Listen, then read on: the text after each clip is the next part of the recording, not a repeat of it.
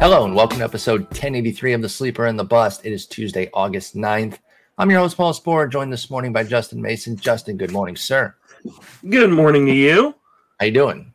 I'm doing all right. I apologize ahead of time to anybody who's everybody's listening, because obviously you're listening. If you're listening, I had, as I had mentioned last week, I had dental surgery, major dental surgery, and I'm still kind of learning how to talk. Yes. So I can understand you, but I knew there was a difference there. Yeah, you went under some you're getting a big transformation there, so you're going through some steps. But the pain you dealt with there, because, for people that don't know your history, painkillers are not an option. And so you had to go cold turkey on it. How's that part of it been? Yeah, that's been okay. Like, surprisingly, it hasn't been as big of an issue as I thought it was going to be. So I've been able to maintain pretty well. It's mostly just I'm going to lose a lot of weight because I can't really eat. And the upside, right? You're like, yeah, I'll get fit, right? Hot dad summer, whatever they're calling it, right? So, and then I can't really talk perfectly, so I'm getting better at it. But hopefully by next time we talk, I'll be able to use my my new contraption that will allow me to actually pronounce my S's. When are you getting that, by the way? I've actually got it. I'm just waiting for them to okay me to use it. To use it, okay. I've got an appointment tomorrow, so hopefully. I can understand you. Yeah, so we're good. Let's just not talk about anybody like Jose Suarez. Well, we are going to talk Jose Suarez. We're going to talk some other news. We're going to talk some news. Viability of a handful of starters who went last night. There were 5 guys who we got to talk about their 12-15 team. They're kind of straddling that line. I want to see where you're at. And then a handful of hot hitters who have been on the rise since around July 1st. A little bit of an arbitrary cutoff, but just kind of looking at the last month or so. Because if you take out the break, even though, July 1st to August 9th is more of a month of game time when it comes to the All-Star break as opposed to 5 weeks. So let's get into the news. This morning, this broke, man, things just go bad to worse with Chris Sale and the way things have changed for him and how he's viewed and not as well liked anymore. And now this is happening. He hurts himself on his bike, fracturing his wrist. His season is now over. Chris Sale is going to be 34 next year, Justin. Is he done as an effective, consistent starter in the majors? Meaning, let's say a minimum of 130 innings, 20-something starts. Like, can he still get to that level at 34? Yeah, I don't think he's done by any stretch of imagination. And I think kind of what we've seen over the last few years, I mean, obviously the Tommy John's Tommy John, right? Guys get it and guys come back from it. I mean, we're seeing Verlander come back from it at 75, right? And the other thing, a lot of these other injuries are super fluke, right? I mean, falling off your bike, getting hit by the batted ball to break the finger in the first place. Yeah, I think he's going to be a massive bargain coming into next season. Well, he won't cost much of anything. It's going to be a very late pick for Chris Sale, without a doubt. Yeah, I mean, we talk, coming into the season, we were talking about who's going to be this year's Robbie Ray, and I think the Heaney pick was pretty right, by the way. What? The Heaney pick was pretty right. He got hurt, and I know that was yours. Oh, yeah. A lot of people went the Heaney route, going to the Dodgers. So, where do you come out on that, though? 28 innings is so tiny, but he's been so elite. Do we call that partial credit as far as identifying this year's Robbie Ray? No, because I think the real answer is Kyle Wright. He's the guy that everybody kind of gave up on. And I know he didn't follow the same path as Robbie Ray, but I guess because I didn't give up on him, I'm like, wait a minute, what? I liked Kyle Wright, but I hear you on that. He came out of nowhere, and he's not necessarily going to win a Cy Young. But Robbie Ray's Cy Young didn't really get going. The story didn't start getting written until about August. So maybe Kyle Wright has a killer 2 months. I'm sorry about Sale, though. You're going to say next year he's going to be in the chatter for the 2023 Robbie Ray. Yeah, because I think he's going to go outside the top 150, and if that's the case, that's just pure profit. I mean, he was really good when he was on the mound. I don't think there's any reason to think he can't be really good. And if he comes with that discount, then it's worth the risk of him getting injured again. I don't think this necessarily makes him injury prone. And yet, you think Mitch Haniger's injury prone? Unbelievable. How dare you? Guy busts his wiener and you're out. You're on his case. What about this guy? I saw a stat the other day that said the Mariners have had more ruptured testicles in their franchise history than playoff appearances. 2-1. It's like, I think 5-4. Oh my God, they have 5. Yeah. I can only think of Beltran. I don't want to talk about anybody else. Don't bring up anybody else. What about Matt Carpenter? This one's super sad because he fractured his foot. His season's probably over, and you do have to wonder about him. He spiked a big 154 plate appearance run with the Yankees. Just really went in the lab, was taking bits from everybody to try to remake himself. And now here we are. It gets cut short. Does he come back next year knowing like, hey, there's still something in the tank? What do you think of a 37-year-old next year, Matt Carpenter? Yeah, I mean, you got to think the Rockies will give him a 10-year contract. So, yeah, I mean, I think he'll get a deal somewhere, I think. You know, it may not be like a guaranteed like role necessarily, but the fact that he played multiple positions, what he did this year, I think he's definitely going to get another shot. It's just a huge bummer because he was on pace to be the pickup of the year. Yes. If you don't include Kyle Wright in that, yes. The hitting pickup of the year. I mean, 305, 412, 727 with 15 homers and 154 plate appearances for Carpenter. He was killing it. Yeah, but him and Brandon Drury are the two pickups of the year, I think. And I think, so I think he'll get another shot if he wants to keep playing. I mean, obviously, I think he does. He seems to really love the game, and Yankee fans love him. I wouldn't be surprised to see him back in New York, kind of in that same role. It's a perfect stadium for him, and definitely. It just depends on how good or how big of a role he wants, right? Because he could go to a team like Colorado, or Colorado's probably a bad example, but you go to a team like Miami and get full-time playing time. He's not going to get that in New York. So, it kind of just depends on what he's looking for to finish out his career. Does he want a ring, or does he want the most playing time or most money that he can get from a contract? Yeah, we'll see on that with Matt Carpenter. It sucks that this is the way it ends. But I agree. I don't think he'll be gone. He showed he had some life this year. Jonathan India could return on Tuesday from a hamstring injury. He's been horrible this year. And so, they're trying to be careful with him. They don't want to push it because obviously they're not going anywhere. 7 homers, 2 steals, 249, 309, 396. Did we jump the gun, or is this an injury-addled season? And that's really all there is to it with India. How do you feel about Jonathan India based on what we've seen thus far? Yeah, I mean, I think this is just injury plague. He's got a 147 ISO. His 249 batting average, in today's game, isn't actually bad. His underlying numbers on the short sample, there's nothing wrong with them necessarily. Yeah, the only thing I see is the walk rate dropping from 11 to 5%. You got anything on why that might be? Is he attacking more because he's trying to make up for lost time? I mean, it's 236 plate appearances. Swing percentage is up about 4%.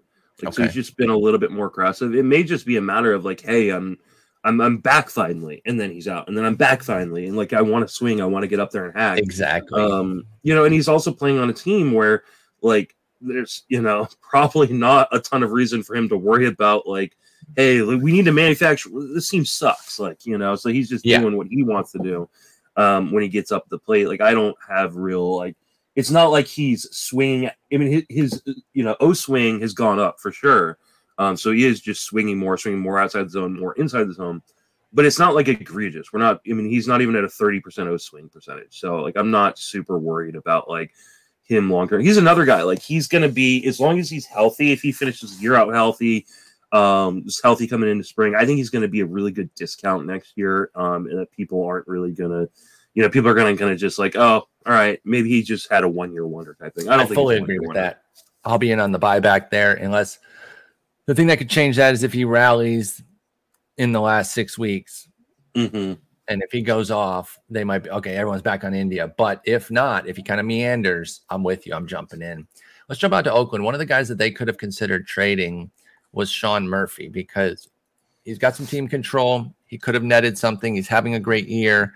And they've got Shea Langoliers coming up. And the rumor is that he's going to make his debut soon. Now, it's not an official situation, but it's been suggested that he's going to make his debut sometime this season. Is Shea Langoliers somebody that you would try to jump the curve on, or do you come out similar to where I'm at on rookie catchers and I'm like, Adley's an exception, but for the most part, I don't know. 19 homers, 5 steals in Vegas for Langoliers with a 281, 362, 513. What do you think about him? Well, again, we don't know when he's going to get called up, but he's supposed to make his debut. Is there any league where you would try to jump this ahead of time for Langoliers? I mean, obviously American League only if he's still like sticking around, especially a 2-catcher American League only. I don't know that in a 15-teamer, I mean, unless your catching situation is atrocious, and I've seen some atrocious catching situations out there. You and I were just talking about a trade I made in Tout Wars earlier this week to move an extra catcher because so many teams in Tout has such bad catching situations. So, like, I get it. Like, I don't think he profiles as like a fantasy stud. Like, I think he's going to be a really good behind the plate catcher. Mm-hmm. And I think he's going to hold his own offensively. So maybe like in a full season, we're talking like potentially 20 home runs with a good batting average. So like that plays, but like he's not like the next elite catcher coming up. Like, he's not like Melendez, like potentially could be in fantasy, or Rutschman, or one of these guys. I don't think, at least. So he does have a little bit of speed, stole 5 bases in AAA. Don't look at the power numbers in AAA and think that's what he's going to be, because people are going to see the 300 plus plate appearances and 19 home runs. Yeah, because it's Las Vegas. Las Vegas is a launching pad for those that don't know. Yeah, you got to be careful with that with Shea Langoliers. And again, I don't really try to jump many rookie catchers. He does not clear a bar for me. No thanks on Shea Langoliers. I'll see what happens when he comes up. I might jump on him then, but I'm not trying to get this early and time it. All right, let's talk about the viability of some fringe starters who've been pitching well. Let's start with the battle in Oakland last night between Jose Suarez and Cole Irvin. Both guys have been pitching well of late. Let's start with Suarez. He's the more available guy because Irvin's been doing it a bit more consistently this year. Suarez is now down to a 4.04 ERA, 1.38 WHIP, so it doesn't jump out as great. The recent work has been better for Suarez. Now they're still running a 6-man, I'm pretty sure, even though you might not know four of the dudes besides Ohtani and Sandoval if you're not familiar with Suarez and company. But he is cooking. His last 3 have been great. We've seen flashes of intrigue from Suarez before. He's a 24-year-old lefty. Are you interested in Jose Suarez going forward? So there's kind of good news and bad news, right? Okay. The good news is there's a great article, and I linked it in the Roto write-up, about how Suarez kind of reshaped his changeup. And he's throwing his slider more over kind of this stretch. And the changeup looks back to being what it was when he was kind of coming up and people were excited about him potentially like being a real viable and maybe even good starter at the major league level. And then he just lost it. Like, I don't know if he just had issues with the grip or just struggled in general. And he worked with a pitching coach, reworked it. It looks fantastic. I watched start last night. So I had both Irvin and Suarez going in a number of leagues. So the bad news is the level of competition he's faced recently is like minor league. I mean, he's gotten the A's twice and the Royals. So like this stretch has been great. I'm definitely pumped. And 8 strikeouts last night was really impressive. Like all 4 of his pitches had above a 30% CSW, which is great. It's what you want to see. And like I said, he's throwing the fastball less. He's throwing the slider more. That being said, when he goes and faces some like good competition, that's when I want to kind of see what's going on. Now his next 2 starts are not bad. He's got Seattle next week in Tampa Bay. In Tampa Bay. So those are really good starts to kind of continue to ride with it. But then it looks like if everything stays on track, obviously things can switch around. He would get Toronto. So don't love that. Yeah, you're not going to do that one. So, but I think you can ride with him for a little while right now, and kind of make him a team streamer. Agreed. Especially in leagues where you're okay just getting 1 start a week because you're never going to get a second start. I mean, unless they get 7 games and he starts on a Monday, which is a pretty. He started on Monday. He started on Monday this week. He's going to start on Monday next week. Like he's just never going to get that 7th or that second start in a week. And when he does, it means he's not going to get any starts the next week. So yeah, I mean it's the I like 16 rotations suck, but I agree. It might protect somebody like Suarez a little bit, but you want to try to get those 2 steps sometimes. Mm-hmm. I agree. I think 12's team and 15, he's a team streamer. 10s, you might only be using them against like the Oaklands and the KCs of the world. So I don't know with Jose Suarez in 10s, but 12s and above, I think there is some value there. Now Cole Irvin is a lot more heavily regarded. Of course, he's the 48th pitcher this year on the player rater. 46th, excuse me. I sold him short. 62% at Yahoo, 43% at ESPN. He's his standard finesse self again, and that's why those numbers don't usually creep to the high end, even with a 2.92 ERA and a 1.03 WHIP. But are those ratios just too good? And Cole Irvin is underutilized at Yahoo at 62 and ESPN at 43%. What do you think of Cole Irvin? Oh man. This one's hard because like you look at his schedule and you go, he has only faced really good teams and really bad teams. Like he has not like faced a lot of like the middle of the pack in the American League. He gets a lot of Houston, some Yankees, Toronto, and then it's like a bunch of Tampa Bay's offense and Texas, and it's hard. There's so much that can go wrong with this profile, like in such a short period of time.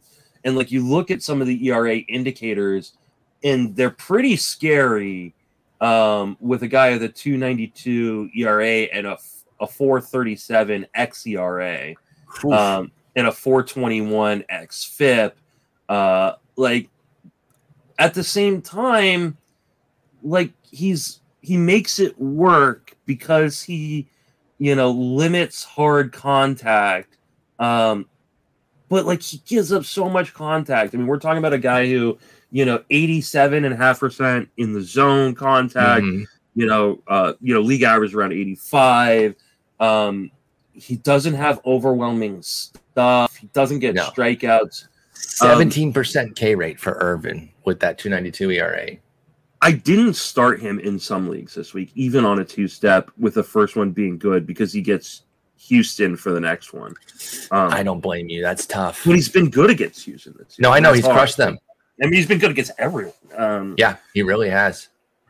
I think it's one of those where he kind of, if you really need ratio stabilization, like you just kind of close your eyes and pray. And just go for it with Cole Irvin, I feel like there has to be some massive regression coming at some point. It just hasn't happened yet. And I mean, it's not that he might run out. Yeah, like we don't have that much time left. Like it's, and I think, one of the things we talk about, we try to harp a lot at this time of year is ratios still move. Exactly. And so like, if you need ratio help, he's one of the few guys that you're going to widely find on these, shallow wires that can do that. So like, yeah, I mean, how much different is he than like Miles Mikolas? Like who? He's not that different. He has a great park to play in. Yeah, it is in that. He's just on a worse skill set. He's just on a much worse team, both from an offense and defensive support. Mm-hmm. He's a 1.66 ERA at home with a 0.87 WHIP, 4.58, 1.25 on the road. So Cole Irvin, if you want to just start him at home, that's probably the best way to play it. Maybe some of the easier road matchups that you feel comfortable with, but I think, and I know 10s are different, but the difficulty of streaming this year leads me to believe that he should probably be rostered in more than 62% of Yahoo, 43% of ESPN leagues for Cole Irvin. But I get it. He doesn't miss bats. And so, and he's a home only kind of guy. So it's a little scary. Let's talk about somebody with a little bit more dominance to him, but still kind of missing that, like that dominance level that would make you feel super confident in Keegan Thompson. But he shows flashes. Now, yesterday I actually liked him for under his strikeout prop, which was 4.5 strikeouts, because the Nats, for as bad as they are, Justin, they don't strike out. So be careful with that in DFS when you're now. If it's a legit strikeout guy, yes, I'm sure they will. But those fringe guys, I'm sure Keegan Thompson was used in DFS last night because of Washington, and he did fine. 6 innings, 1 run, 5 hits, no walks, but only 3 punchies. That's the thing with Thompson. He doesn't have overpowering stuff. A little bit better than Irvin's, but is Keegan Thompson somebody that you've been looking at on the wire as a potential help? 3.36 ERA, 1.24 WHIP. Not as flashy of numbers, but a lot more widely available. What do you think of Keegan Thompson? Yeah, I like Thompson. I kind of wonder what happened to the swing and miss, though, because I mean, he was a guy who had been, strike out an inning, all throughout, pretty much throughout the minors, and in his brief sample in the majors last year, and his swing strike rate has just slowly gotten, smaller and smaller to the point where now he's not even, he's not really that close to a strikeout in the inning type of guy. And it's supported. Again, another guy who gives up a ton of contact. I think he can get away with it in that division, where you've got some pretty good parks to pitch in and some pretty bad bottom feeder teams. And I think the fact that he's shown in the past that he can strike guys out, and this maybe feels like maybe it's a little bit of a conscious decision to try to pitch to, contact, get the ground ball or get the weak contact and get out.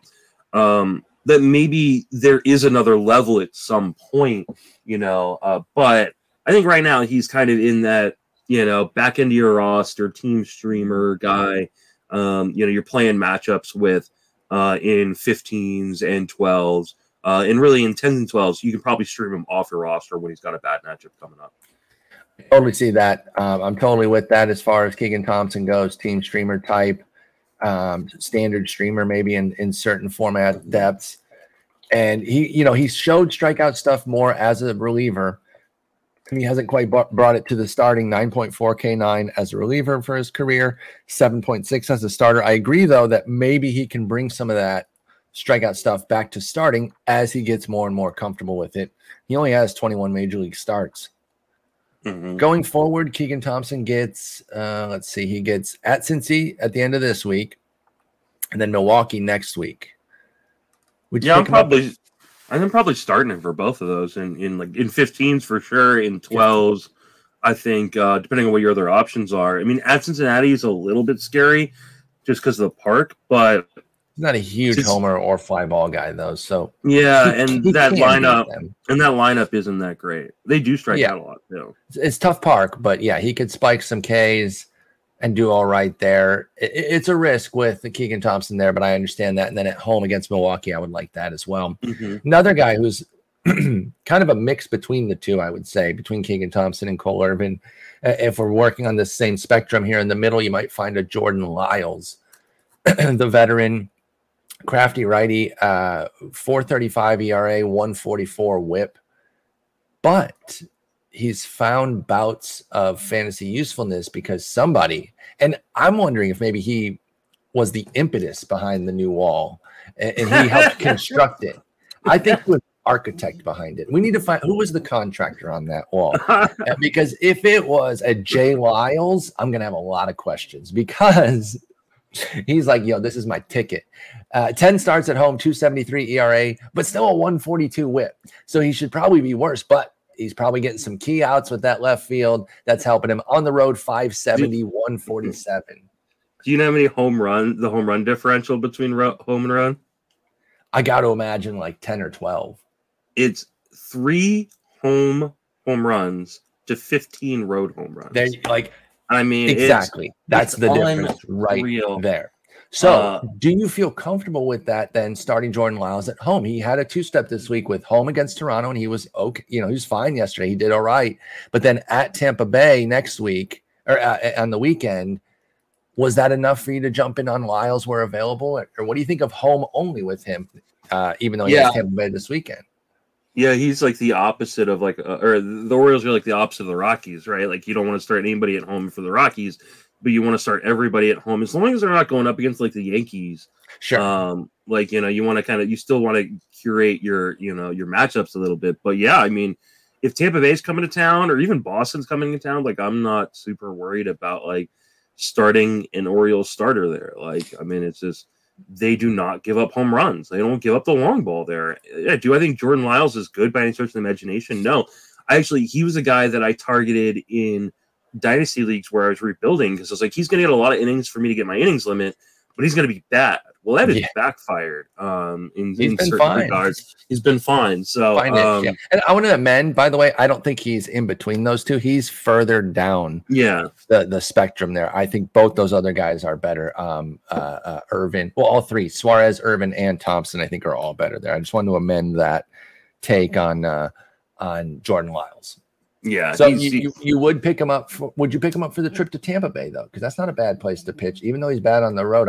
Because then you get the Cubs next week. So if you're in a daily moves league, would you pick up Lyles now, take on the at Tampa to get the home against Chicago next week, like in a 12 team, or does it have to be 15 team?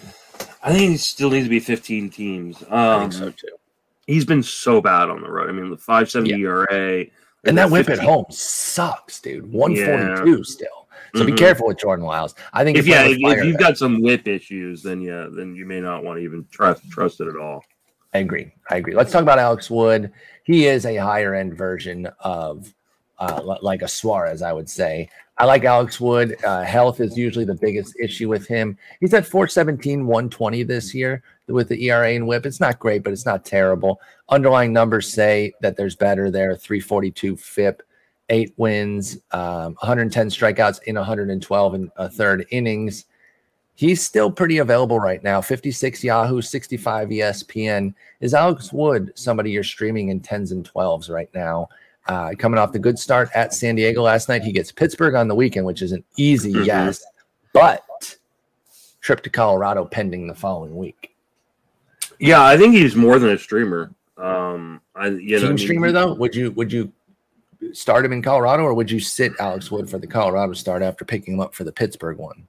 I'm probably going to sit him in Colorado, depending on your other options, how deep of the league you're going. But, he's been really, really good. He has been let down by what has been a really atrocious defense this year. One of the worst in the league. And just getting really just bad luck. I don't know. I'm looking up his BABIP real quick. His BABIP's not super high or anything like that, but he's just been really, really unlucky. Like he's pitched really, really well for the Giants, and the results just haven't been there. In the same way that I think Alex Cobb gets a lot of the headlines on that, but he's been really, really unlucky as well. So I think I would continue to ride with him in most starts. Poor Danielle. My wife started had him and Suarez on her bench last night. 2 gems in 1-0 wins. Yeah. So good news for me because I don't want her to beat me in TGFBI, even though she's going to.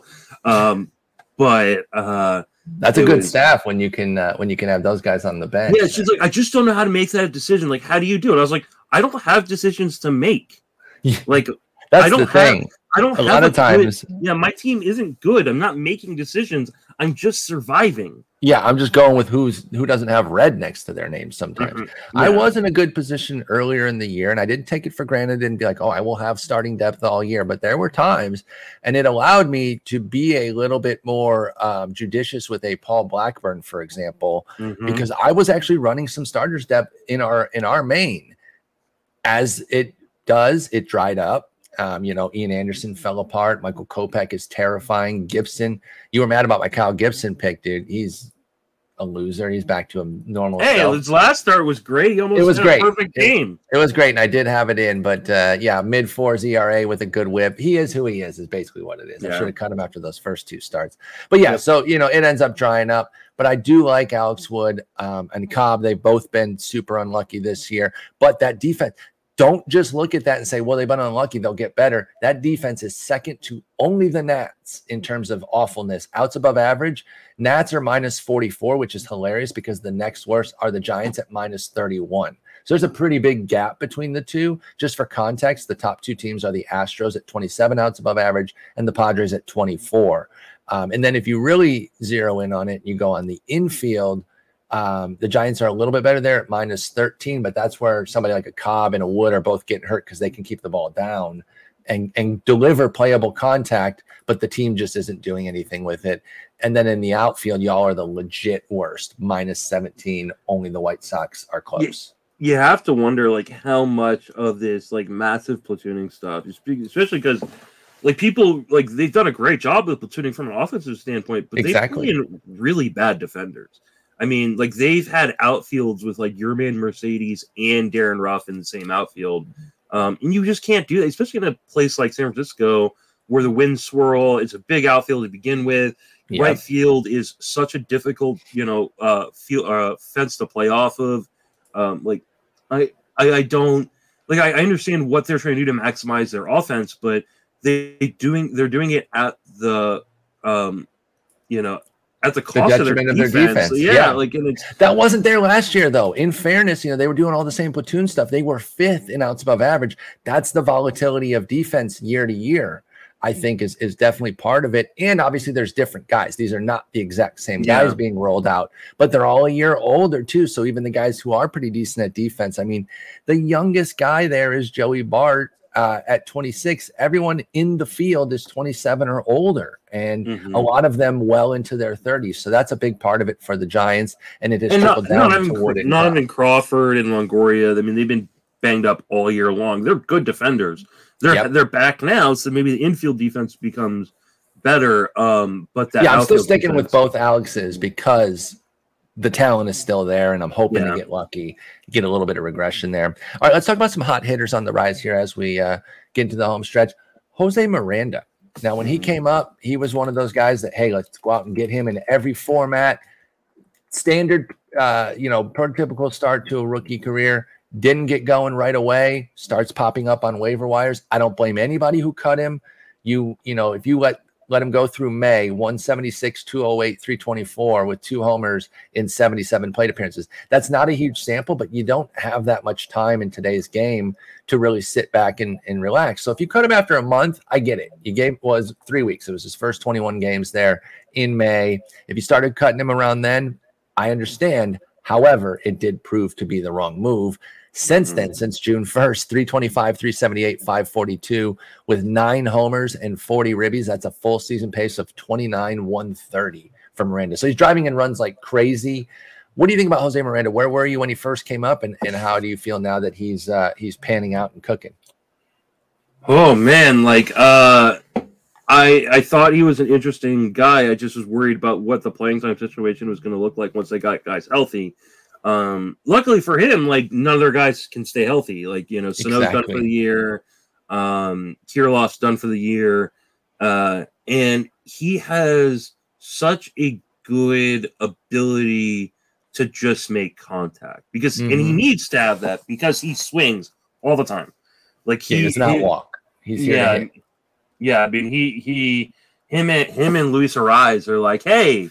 We're not going to see a pitch. So if you guys were hoping to be able to learn stuff from us taking pitches, you're not going to learn. You're not going to learn crap. I mean, he swings over 50% of the time generally, and in the zone he swings 74% of the time. Whew. That is astronomical. But he makes a ton of contact. We're talking about a guy with power. With a 90% zone contact percentage, that's for a guy combo. for a power guy, that's pretty close to being elite. So it's why I fell in love with Maikel Franco all those years, though. It was that he had good contact with pop. Miranda so far has been looking good. I'm excited about him though. Maybe he can be what Franco never could be for me. Yeah. My only concern with him is with Miranda. How much power do we end up actually seeing? Yeah. Fair question. Because he puts a lot of the stuff on the ground. I think he is probably like a swing tweak. Keep the same approach, but put a little bit more loft in your swing, like being a potential monster in fantasy. Yeah, he's not quite Yandy Diaz though. 43% ground ball rate is livable, but I hear you. If he really wants to maximize what Miranda can do, maybe a little bit extra loft in that swing, a tiniest bit. Like it does. Yep. It doesn't need to be like he's got a 14-degree launch angle. If he can get that like closer to 20, like we're talking about a guy that could hit 280, maybe even close to 300 in some, in BABIP field years. Mm-hmm. With like potential 25, 30 home runs. But right as we speak now, he's probably a low 20s guy with a good batting average, which is fine. But it's not, it's not what you're really looking for from that prospect that came up. Like, you're going to take it. I'm going to take that over. I spent $300 on Nolan Gorman. I would have much rather gotten what Jose Miranda's given me. A little bit cheaper, yeah. Not that Gorman's been bad, but no, he just hasn't been. He hasn't been the league winner. It's like 10, something like that, 10 or 11. Yeah, 12, and you probably got 10 of them then. Yeah. So, I mean, he's fine, but he's also hitting like 249. I'd much rather have the 280 that Miranda's giving you. I like Miranda a lot. I'm interested. Obviously, if he finishes strong, he'll be a hot breakout pick for next year. So it'll really depend on where he finishes to know if I'm going to be in on paying the premium, because the last 2 months will dictate how high that premium is on Miranda. Yeah. I'm interested to a degree, but if it ends up getting too high, I'll probably back off and let others pay the premium for this season. Luckily, he'll be double eligible at first and third. That'll be nice. Double corners there. Mm-hmm. And I like having him at third with Miranda from Minnesota. Mm-hmm. A guy we talked about a lot in the preseason, and I remember zeroing in on this, and I got to be honest, I didn't end up parlaying it into enough. Outside of one team that I got DJ LeMahieu on, but I remember bringing up that Roster Resource had him on the bench, and that was creating a discount because everyone uses Roster Resource. So everyone was looking at that thinking LeMahieu's not going to start. LeMahieu's not going to start. And while I almost universally agree with what Jason does at Roster Resource, I did not agree with any notion that DJ LeMahieu wouldn't be a full-time starter. Might bounce around all the time. Mm-hmm. But I thought he'd be a full-time starter. I didn't pounce on the discount enough, though. And the major reason was I had both my first baseman that I liked late and my utility guys. And so he was one of those guys that was consistently on my list, all right, but I'd be like, oh, I'll do somebody else here, and then if he makes it back, I'll get him there. I wasn't attacking, and I wish I would have, because there was a fat discount. And DJ LeMahieu's been amazing this year. 12 homers, 4 steals, 290 average. The average came back, and that's really the key difference here. LeMahieu has been very strong this year overall. He is the 66th player with triple eligibility. And, nothing major. The homers aren't major. The steals aren't major, but it's all good just across the board, triple eligible. Did you end up parlaying that potential discount there from the assumption that he would be a non-starter? Did you end up using that to get any DJ LeMahieu? I did. This has been one of my better calls of the year. And my rallying cry was wide draft Wander Franco when you can get him, 70 picks later with triple eligibility. In DJ LeMahieu. I mean, he's been great. I think people confuse the idea that he's not going to be that guy that hits 300 and gets 20 something home runs again, with not being extremely valuable from hitting the top of a fantastic lineup with a great batting average and being triple eligible at the same time, and not being a zero in home runs. He's going to finish with 16, 17 home runs and a 300 batting average and 100 runs scored, and he was triple eligible. He helped you out all season long in kind of plugging holes, especially in a year like this where there's been so many injuries. I think he's just one of those guys, and I don't think he's going to get enough credit. I think people are going to go back to being DJ LeMahieu, whatever. Because he'll be 34 next year too, so now the ageism is countering the production, right? Yeah, last year it was, okay, he's coming off a bad year. He was a fluke. which I don't think really checked out. I thought last year was pretty explainable. It seemed like he played through injury. Again, I didn't get him everywhere, so I'm not here taking the mega victory lap like I was all over it. But it did look a little fishy that price was being dropped and that this guy was not somebody who was cooked.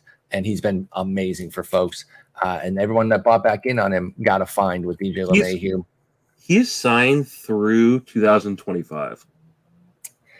He could age brilliantly, though, too. He is. I mean, he's 34. He's exactly. So he already is, and he could continue to age brilliantly. And he might be one of those guys that's just a discount the next 3 years because everyone doesn't waiting. The hot potato, right? You don't want to be caught holding the bag, so the discount becomes enough to where you jump in if you're comfortable. Let's go on the other end of the age spectrum. Talk Alec Boehm, 25-year-old, a guy that we liked a couple years ago, coming off the short in 2020, fell for it a little bit. Last year was a flop big time. This year he's back though. He's solid. He's not off the charts. He's a little bit LeMahieu-ian in that 293 average, 328 OBP, 413 slug. Not as much power though. 8 homers, 56 runs, 45 ribbies, 1 for 3 on the bases. How do you feel about Boehm these days? Like I said, we went through it where we were in. We backed off after last year. Have you jumped back in on Boehm as somebody you like? Yeah, I mean, I felt like he was a good buy low opportunity guy coming into the season. I wish I'd gotten him more, but usually by the time we got to the end of the draft, which is where he was really going, I already had my third baseman. He's only third, so it's narrow, and he is a reserve guy, right? He was 364 on average in the mains, so you're putting a one position guy. I get it, right? Unless that's what we really need. Yeah, but I mean. Pretty much just everything I said about Jose Miranda, except for playing on the Twins and having first base eligibility, copy that over for Alec Boehm. He is a guy that he makes good zone contact. He's going to hit for good batting average, but he needs to raise that launch angle if he's ever going to tap into that power. There is power there. 110 max or 111 max exit velocity. He swings a lot inside the zone, makes really good contact, but it's all on the ground or line drives. Very little of it goes in the air. He's not gonna if we want him to take another step, it's gonna have to be him raising that launch angle, and trying to power. And he's in the park to do it in Philadelphia. So it could happen at some point. I just, at this point, he is what he is. I think he's a low 20s homer guy with a good batting average, which is totally fine, especially at a shallow third base position. But, I don't, until he makes that change. If we start seeing, comments, this offseason I'm working on, raising my launch angle. Then you start, okay, highlight circle, move him up 3 or 4 rounds in the draft. Because if he can do that, then I think he's a 25, 30 homer bat with a good batting average. No, I totally understand that, and I don't think we've seen all of Boehm. This is prospect growth isn't linear to the. He's 26, so he's not a true prospect anymore, but it can take some time. He just literally the last game Alec Boehm played, he hit 1,000 plate appearances, and that's generally a given threshold of okay. That's a sample to kind of really look at, see where they're at. He's been about a league average guy since then. Now, does he take a step forward from here and get that lift that you're talking about? Or does he stay as this sort of league average to a little bit above type guy with Alec Boehm? We'll have to see how that goes for the rest of this season. And then into draft season, how much people value what he's done. Let's move on and talk about another player named Matt Chapman. We haven't talked about him in a while. He's been rolling. He's another guy that I do not blame anybody who cut him in shallower formats. You gave it the old college try, especially if you really waited through the first 2 months, because it was a mediocre April, but then things really went south in May, and he was carrying a sub 200 average into the final days of May. On May 27th, he had a 191 average. He got 2 hits the next day to go to 199, and then kind of took off from there. That who knew that was the little spark to get him going. Since May 28th, 279 average, 350 OBP, 567 slug with 16 homers, 41 ribbies, and 43 runs. That's a full season of 45, 115 and 120 for Chapman. Of course, that's crazy, but a 58-game sample of just utter destruction for Chapman. It was so bad to start that he's still only hitting 242 for the year, so people might miss how great he's been because he fronted the league 2 months. I love Chapman. He was my second most rostered guy behind Luke Voit. That's probably why I'm not winning a ton of leagues with those two being my most rostered guys. But they're both actually doing fine. I'm not really that upset about either of them. What do you think of Matt Chapman's resurgence? Do you believe in it? It's interesting because like he's actually making much less zone contact during this stretch. But it's not because he's swinging more or like swinging inside or outside of the zone more. He's just, when he's making contact, the ball's going everywhere, or going over the fence. Like it's, ball go boom. It's really, really interesting. It's a profile you don't usually see. I think the problem with a guy like Matt Chapman is he's going to swing and miss so much that he is going to have like these really great hot stretches. He's also going to have some really bad cold stretches. Yep. And you just have to be able to live with him. You know, he's almost he's like a better version of Jonathan Scope, to be honest. That's fair. And I love Jonathan Scope. Like that's, and he's got more power, so he hasn't been as hurt because you talked about the softened ball and how it would hurt guys like Scope and Candelario who don't quite have that get out of anywhere power, especially in the park that they play in Comerica. It's pretty neutral, but if you get stuck in center field at all, you're not hitting homers anywhere there. Chapman has a little bit more pop than that. So Chapman is kind of a perfect roto guy, right? Because you ride the waves there. You don't worry about it as much. Head to head, I could see him being a nightmare because those first 2 months when he's doing nothing for you, he's losing you games at third base. And then these last couple months, he's winning you the week. Chapman can when he's hitting like 5 homers and 12 RBIs in a week type deal. So I think there's certain guys that have the big volatile stretches. I think they are better in roto than head to head. And Chapman, it's usually the guys that have a lot of that swing and miss and the produced power when they're dialed in. The difference between the first 2 months and the last 2 has really been a change in launch angle. He is trying to put the ball in the air. He has raised his launch angle 7 degrees. That's huge. Yeah, and so and the fly balls have gone up a huge amount. He's over 50% fly balls in this stretch. And like so he's just like saying like, listen, you may strike me out, but if I make contact, it's going in the air and it's going a long way. Far. Yeah. So like this could easily come crashing back down where all of a sudden he's striking out at 35% clip. But the beauty of Matt Chapman is when he's healthy, he plays every day because his defense is so good. Yep. And that is not going to change in Toronto. His defense is fantastic. They love having a guy with his kind of glove on that turf in Toronto because it moves so fast. So, yeah, I think, I'm bummed I didn't buy back in on Matt Chapman. I didn't trust the health, to be honest. Sub 30% K rate too. As long as he's under 30, I think we're in a good spot with Chapman there. And his swing and strike rate during this hot streak is 10%. I can live with that all day. Yeah, and he only swing outside the zone.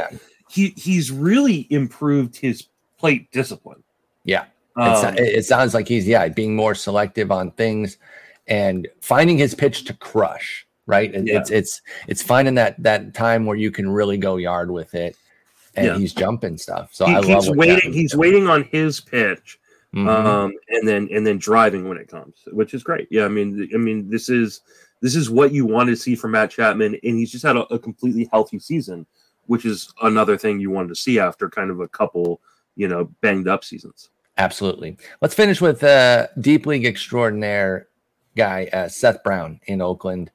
This was somebody I really liked this year for Deep League specifically. This was definitely, DC's 15-teamers. This was this is one of my guys here. I had the bold prediction that he could hit 30 homers. I don't know if he's going to get there, but he has 17. He's on fire right now. 17 to 99 games. So he had a really bad April, and he hasn't been amazing in May, June, and July since, but 3.55 on the homers in those 3 months and 4, 3, and 0 on the steals. 0 in July, but 7 in May and June combined. The bottom line is 17 homers, 8 steals, 237 average, which we've always talked about this year, is not as killer. The sub 300 OBP is bad. 295. I can't pretend that that's anything but bad. But if you platoon Brown properly and try to make sure you don't let him face too many lefties, whether you're the A's or a fantasy manager, I think there's something here. He's an 816 OPS against righties, 480 against lefties. You play the schedules, 15-team main event. You can play him in the half weeks like this first half. I would say no, because he has Suarez and Sandoval. Second half of the weekend, even though it's all Houston, it's all 3 righties. So I think Brown has been a great 15-team play this year. What do you think of Seth Brown? And does he have any 12-team viability as he's gotten hot here toward the end of July and into August? Again, this is another one of those guys, me see ball, me swing. And then that's what he does. Like, he sees the ball and he takes a hack. He does not care if the ball is in the zone or out of the zone. Like, he's going to take a hack, which is why the strikeout rate is such a problem, and why the walk rate is so low, because he's like, hey, they threw the ball. That means I swing now. Seth, they throw it every time, dude. It's their job. Oh, yeah. Okay. My bad. Oh, I forget. So they're going to be massive ups and massive downs with him. He's in a massive up right now. You look over the last, or since June 1st, 88% zone contact, which is amazing for a power hitter like that. But at the same time, he's swinging outside the zone 36% of the time. He's literally getting up there, and anytime the ball's thrown, he's like, I'm ready to swing, I'm ready to swing. So, and I don't know if, he's one of those guys where I think you could ride the hot streak, but you have to jump off really, really fast because that park is bad. That team is really, really bad. God, yes. And he's one of those guys that could easily go through like an 0 for 18, streak that just takes your batting average. Yeah, like just like, he could hit you 2 home runs in a day and then not have another hit for 2 weeks. Like he's just one of those guys. So, I kind of prefer those guys in DFS because if they, they sink me that day, oh well, like whatever. I'd rather him not sink my whole team for a week. But in deeper leagues, I drafted him a bunch in DCs too because he was going to play every day. He's going to play every day, and I thought he could go 30-10 at his best, and he's at 17-8 so far. So the 10 should get there. I don't know that the 30 will, but I like Seth Brown. Start him against righties as much as you can. If you're in daily league, it's even easier. Deep league play, I totally agree, or some DFS action there for Seth Breezy on the A's. I think that, by the way, you're gonna get me on the A's this year. Of course, the one time I stick my neck out for a crap team, they're at a 373 win percentage, and I was like, oh, Justin, they don't usually tank like this, dude. They're not that kind of bottom feeding team when they lose. This will be their worst record if they don't fix this since 1979. It's not surprising. The only thing that's surprising is that there's a team in Major League Baseball that's worse than them. I know. Like the Nationals have already lost 75 games. Bro, they're so bad. Yeah, because they have a hitting park and they don't have enough hitters to take advantage. Oakland has a pitching park and they always have some pitchers who can take advantage. So we talked about Kolarov and Paul Blackburn was an all-star. Caprillian's been on fire of late. Montas was great for them before it got traded. Some relievers have done some things. So I guess that's why they're able to stay even better than that. And they also have some really bad teams in that division too with the Angels. They get to pick on. Yeah. No, I mean, Washington's got the Marlins, right? So true, but the Marlins pitching is way better than anything the Nats have. Absolutely. So and now you've traded away your two best hitters at the break too. Exactly. So the Nats are a disaster. But anyway, I got to get going. I hope the mouth starts to feel better. You made it through again a little bit. We did the list, but we killed it. Yeah. I assume we'll be back Friday unless anything happens with. We should be back Friday. Bright and early episodes for those of you in the Patreon that are watching live. That'll be at 9 a.m. Eastern, so 6 a.m. Pacific. Perfect. Okay. Good talking with you. Talk to you later. Take it easy.